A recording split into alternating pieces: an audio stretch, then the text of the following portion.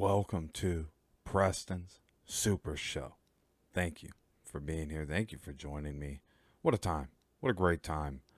And we have a lot to break down with Star Trek Discovery season finale, episode 13, Coming Home.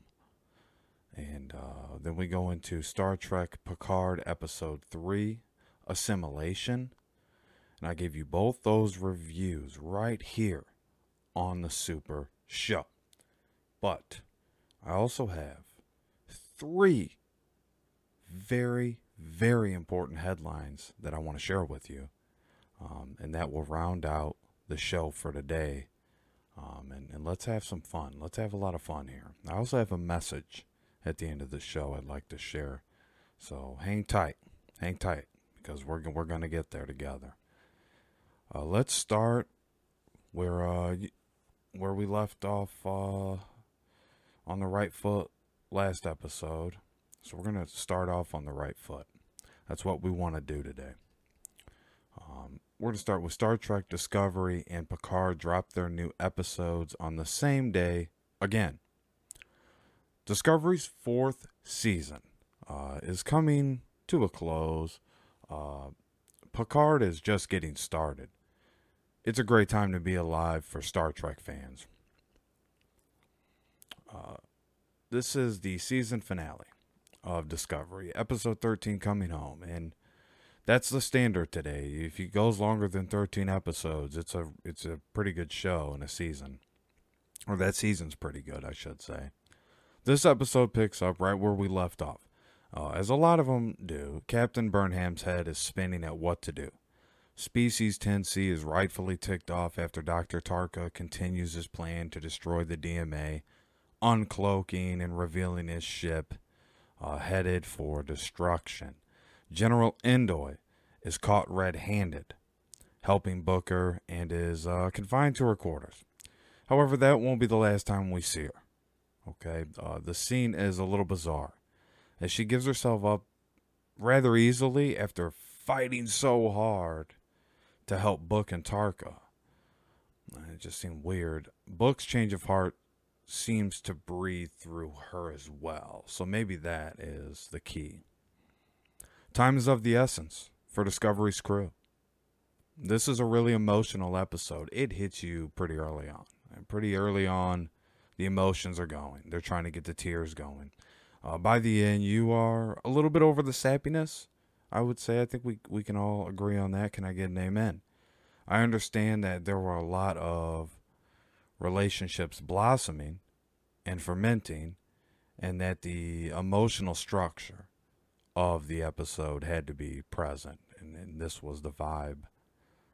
The cast gave us, this was the vibe the writers wanted to portray, I believe. I didn't think it would be so prominent throughout the episode. Commander Reno, Booker, and General Endoy are going to go down as the heroes of this episode, rightfully so.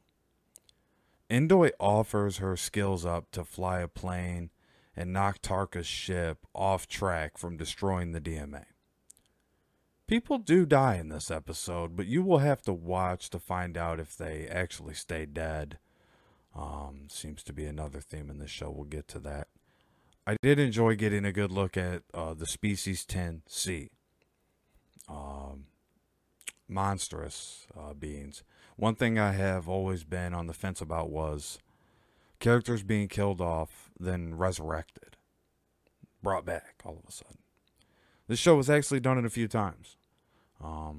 Let me know your thoughts in the comment section after you see this episode about that. The ending was pretty neat, with Stacey Abrams showing up. I'm not going to, give a big round of applause for it or anything. I'm not the biggest fan of her, but Star Trek is notorious for bringing on liberals. I have no grudge against her. She's a career politician, and a lot of people don't even know that. From 2007 to 2017, she served in the Georgia House of Representatives, being the United Earth president was honestly weak. but it's just a cameo appearance. Is this a prelude to her 2024 presidential campaign? Time will tell, but I believe so. And in the coming months and in the coming year, we'll see. This is a 3-star episode. Okay, my favorite character in this episode was Tilly. I can't go without mentioning how much I missed her presence on the show. Her drinking whiskey with Admiral Vance was very fitting. We get a good end to the show, a happy ending to the show. Hopefully we get a season 5 with a new story arc. From what I read, it's scheduled for 10 episodes. We will see if that comes to fruition. Moving on to Star Trek Picard, Episode 3, Assimilation. This was a great episode for Picard. It had its up and downs. It's really a lot to unpack in this episode. So let's start with first things first. Let's just keep it simple. You know what I mean? Picard Episode 3, Assimilation, starts off way better and hits harder than Discovery season finale. That was surprising. Shows the level of where the writers and cast are ready to take this show to. Since Q altered time, Picard's crew has to find the Watcher, who will help reverse the damage that has been done. Hopefully. They're in the year 2024, but should be light years in the future. This episode is handling 3 storylines in one episode, but all 3 relate to the end game. Giving credit where credit is due, it is handled quite well because the pace is steady and picks up quite a bit throughout the episode and ends on a cliffhanger in a way. There's 2 real crucial situations happening in this episode. Maybe 3. There is a lot of suspense. One is Picard and Agnes Jurati getting into the Borg Queen's head. Sparing you all the details. I don't like how the Borg Queen gets loose because she literally tips over when the ship gets hit. Like, you all didn't have the killer psycho maniac strapped down. Seemed amateurish. However, in defense of that scene, it would be hard to give Picard and Agnes direction in this episode without it. I won't spoil what else happens because the scene is actually really good. It's a wonderful scene. But let's say it works out and it doesn't. And I'm referring to the scene with Picard and Agnes, not the scene where the Borg Queen tips over. So we'll see how that progresses in the future and how much Agnes is affected by that. The next is Elnor dying. Since this is an alternate reality, I wouldn't be surprised if the writers bring him back when the timeline is fixed. I'm a little pre-exposed since lately Star Trek has been so hesitant to kill any character off. Seems like everyone who dies gets brought back. However, there was a scene where 3 people die in a row, even Seven's husband. I hate to spoil it for you, but it's hard to kind of portray this without telling you that bit. So the writers, pushed the envelope there. Agnes is almost my favorite character in this episode. She goes through the emotions and really pulls off a stunning performance. Rafi is just too much of a stone cold fox and a badass. I have to side with her. She's determined and set on fixing the timeline. After Elnor's death, it really inspired her.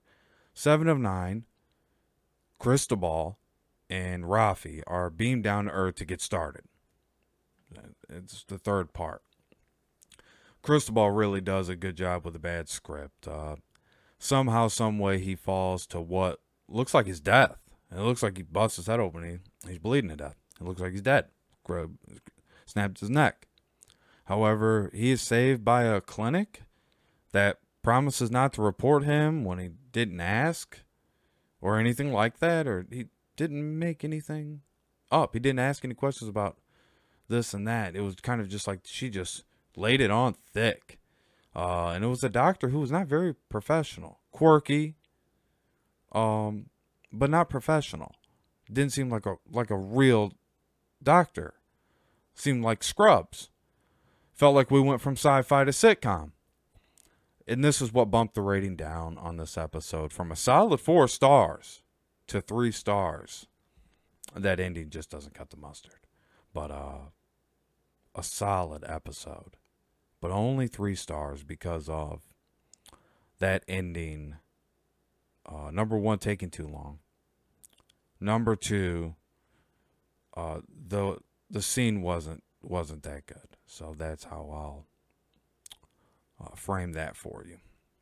And when I return, we will be discussing the 3 most important headlines from the week thus far. And I'm going to break those down to you. Like rapid fire, you know how we do here on the Super Show. We don't mess around with it. We get right to it. So I'll be damn skippy if I'm not back in a jiffy. We are back. There was a lot of ways I could have went at this. There was a lot of things I had picked out. And it came down to it. Time to do the show. Time to put it all together. Time to let people know what I'm about. So I had to pick the 3 best. Out of the probably dozen articles I've read this week, I picked the 3 best. We're going to start with justthenews.com, an article right out of there, which I really like. justthenews.com. You should really be checking that out. I believe I have that linked on the website, oddmanout.ninja, my website, where you can go right to them and check out their news because I appreciate them that much. Boston Black Lives Matter leader indicted on charges of stealing from her charity meant to help poor kids. Wow, what a title. Monica Cannon Grant and her husband Clark Grant allegedly misused hundreds of thousands of charity dollars. Written by Sophie Mann. This was just updated today, this morning, 11:32 a.m., March the 17th. Happy St. Patrick's Day.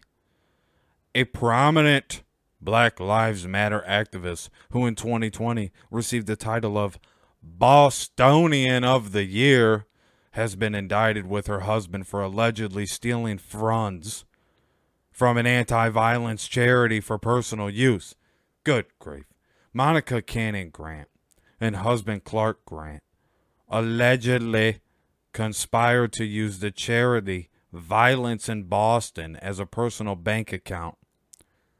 The couple was indicted on charges of stealing donations that were supposed to go toward purchasing meals for the poor children, help at-risk young men, and a variety of other charitable endeavors. Wow. Thank you, justthenews.com. Thank you, Sophie Mann and the team over there. Makes me think of the old but true adage, crime doesn't pay. Be careful who you give your money to. These organizations asking for money. Make sure they're legit. Greed is the root of all evil. It's exactly that. Here's a group, the Black Lives Matter group, organization. I don't know if they mean well or they don't. I really don't. They don't have a clear leader. They have a bunch of different leaders all around the place. Honestly, Black Lives Matter organization is set up like a inner city gang. Is that who you want representing you? Take a long, hard look in the mirror. You represent you. And that's the bottom line. Can I get an amen on that? Amen. All right. This isn't the first individual in this group to find themselves in hot water. Keep your eyes peeled out there. Know who you're associating with. I'm not saying all Black Lives Matter group is bad. Not saying that. Nope. I believe a lot of them want to highlight injustice and fight for a righteous cause, actually. That's actually what I believe. Let's not let our causes mislead us. Let's look to God and the Bible, his living and breathing word. If we want injustice to stop, we have to stand on the side of justice. You can't cherry pick good and bad. Oh, this is okay. Oh, this is acceptable. Oh, because they're this way, that's okay. That's not going to work out for you. You will have to learn the hard way. What that is, I don't know. I don't know what that's going to be. But you're going to know. Once you get away from God, can I get an amen on that? Amen. And with that, we're going to move on to our next topic, which is the second biggest piece of news I have for you today.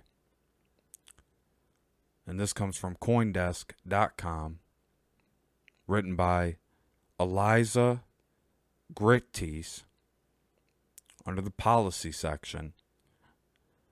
Headline reads, Ukraine Zelenskyy signs virtual assets bill into law, legalizing crypto. Ukraine has received $100 million in crypto donations during its war with Russia.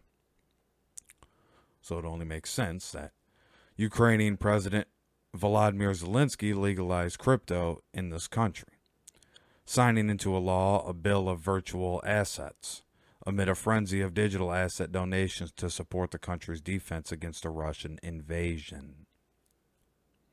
The law determines the legal status, classification, ownership, and regulators of virtual assets, as well as setting registration requirements for crypto service providers. The Ministry of Digital Transformation said in a statement just yesterday. The market will be regulated by Ukraine's National Commission on Securities and the stock market.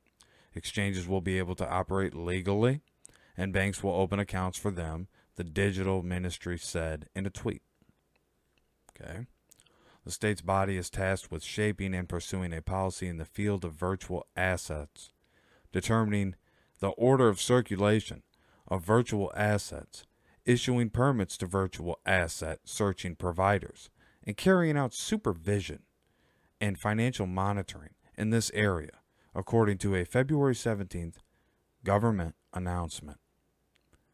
Ukraine has received at least $100 million in crypto donations over the past 3 weeks from people who want to support its defense and help fund humanitarian efforts. The bill passed through Parliament on February 17th after Zelenskyy rejected an earlier version approved in September 2021. The Ministry of Finance is working on amendments to the country's tax and civil codes. So my thoughts on this crypto legislation are mostly positive, but it is a strange time to pass legislation like this in the middle of war. Key word here is strange. Makes sense in a lot of ways, like I said, and I do believe it will have a positive impact. It's a very progressive piece of legislation, and I don't mean that in a bad way, in the way we know progressives and liberals to be here in America and Canada. We need to know what his favorite crypto is. Zelenskyy, what's your favorite crypto? He knows something. Let's get to the bottom of that.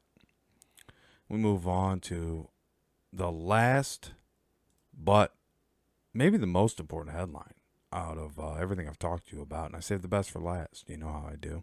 You know how we roll over here, son. This one comes also from justinnews.com. Sophie Mann, she wrote this. This was just updated today. New Hampshire's GOP-led House approves a bill that would make Ivermectin available over the counter. And this is very positive legislation. Similar bills are working their way through the legislature in Oklahoma, Missouri, Indiana, Arizona, and Alaska. So this is very popular. This is widely popular among conservative groups and conservative news outlets, and even among a lot of Democrats quietly. New Hampshire's GOP-led House has passed a bill that would allow pharmacists to dispense ivermectin under a standard order, meaning over the counter. The sponsor of the bill, State Representative Leah Cushman, who is also a nurse, that's impressive, told the Epoch Times that she believes lives will be saved if human-grade ivermectin was able to help COVID patients, if it was available for them, I should say.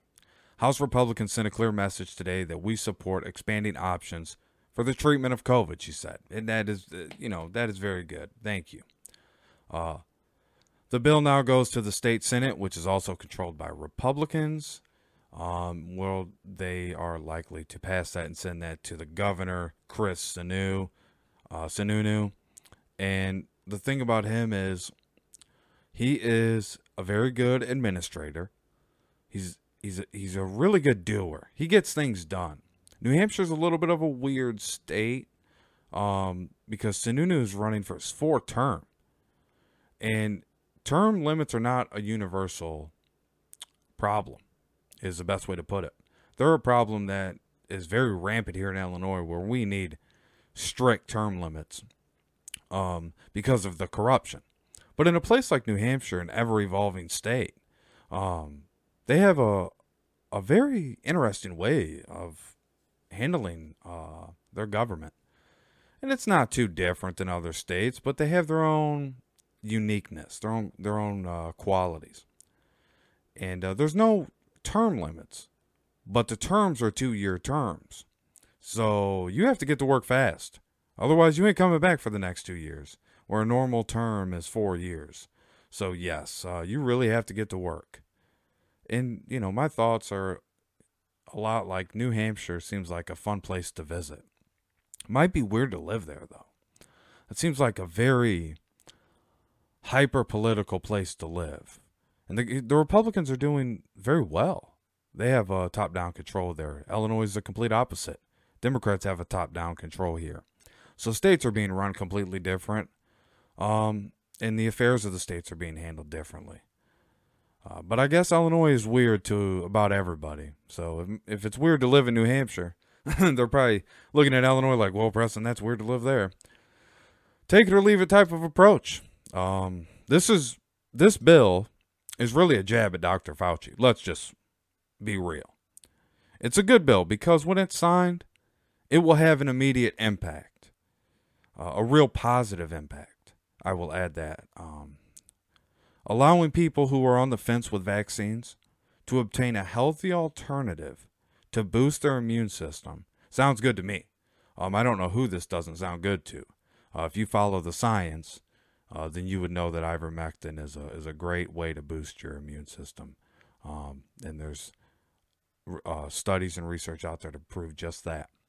And otherwise, how would something like this become so big and so popular this fast? So obviously, it's helping people. So, ladies and gentlemen, thank you for tuning in to Preston Super Show. I can't wait to come back Monday when we have the Toonami recap and something extra special for you. But before I head out, I got a message that I want to send. And this is an important message. I am calling on President Biden's administration to give Ukraine what it needs to fight this war. To issue the no-fly zone over Ukraine. Mark this day down in history as the day you stood on the right side. We may have our reservations about Ukraine, and I know I have mine. However, now is not the time to let petty differences divide us. Russia is weakening, and economically and militarily, they are diminishing. They are being exhausted. It's time we exalted our friends in need here. Zelenskyy may not prove to be a great politician, but he's far better than Putin. Putin is desperate, and the use of chemical warfare is being tossed around too lightly, and I believe it's being used to spread fear. I look at the facts, not gossip. As an eternal student of history, I know the dangers and stakes of chemical warfare, and so should you, and it's not something to laugh at or something frivolous. Ladies and gentlemen, thank you for tuning in to Preston Super Show. As always, I can't wait for the next time I get to see you. Just like the hands of time, I'm turning it over to you. The hidden gem, before I forget, the hidden gem. It's a game. It's a game. You're going to love it. It's on the Game Pass. If you have Xbox, if you don't, I believe you can get it on PlayStation. I don't see why not. Marvel, Guardians of the Galaxy. You could probably play it on PC too. But I definitely know it's on the Xbox Game Pass. And Marvel, Guardians of the Galaxy is this week's hidden gem. So give it up. Give it up. And God bless all of you. Thank you for listening. Have a great rest of your week. Enjoy St. Patrick's Day. And stay true to your faith. Thank you very much for allowing me to bless your screens today.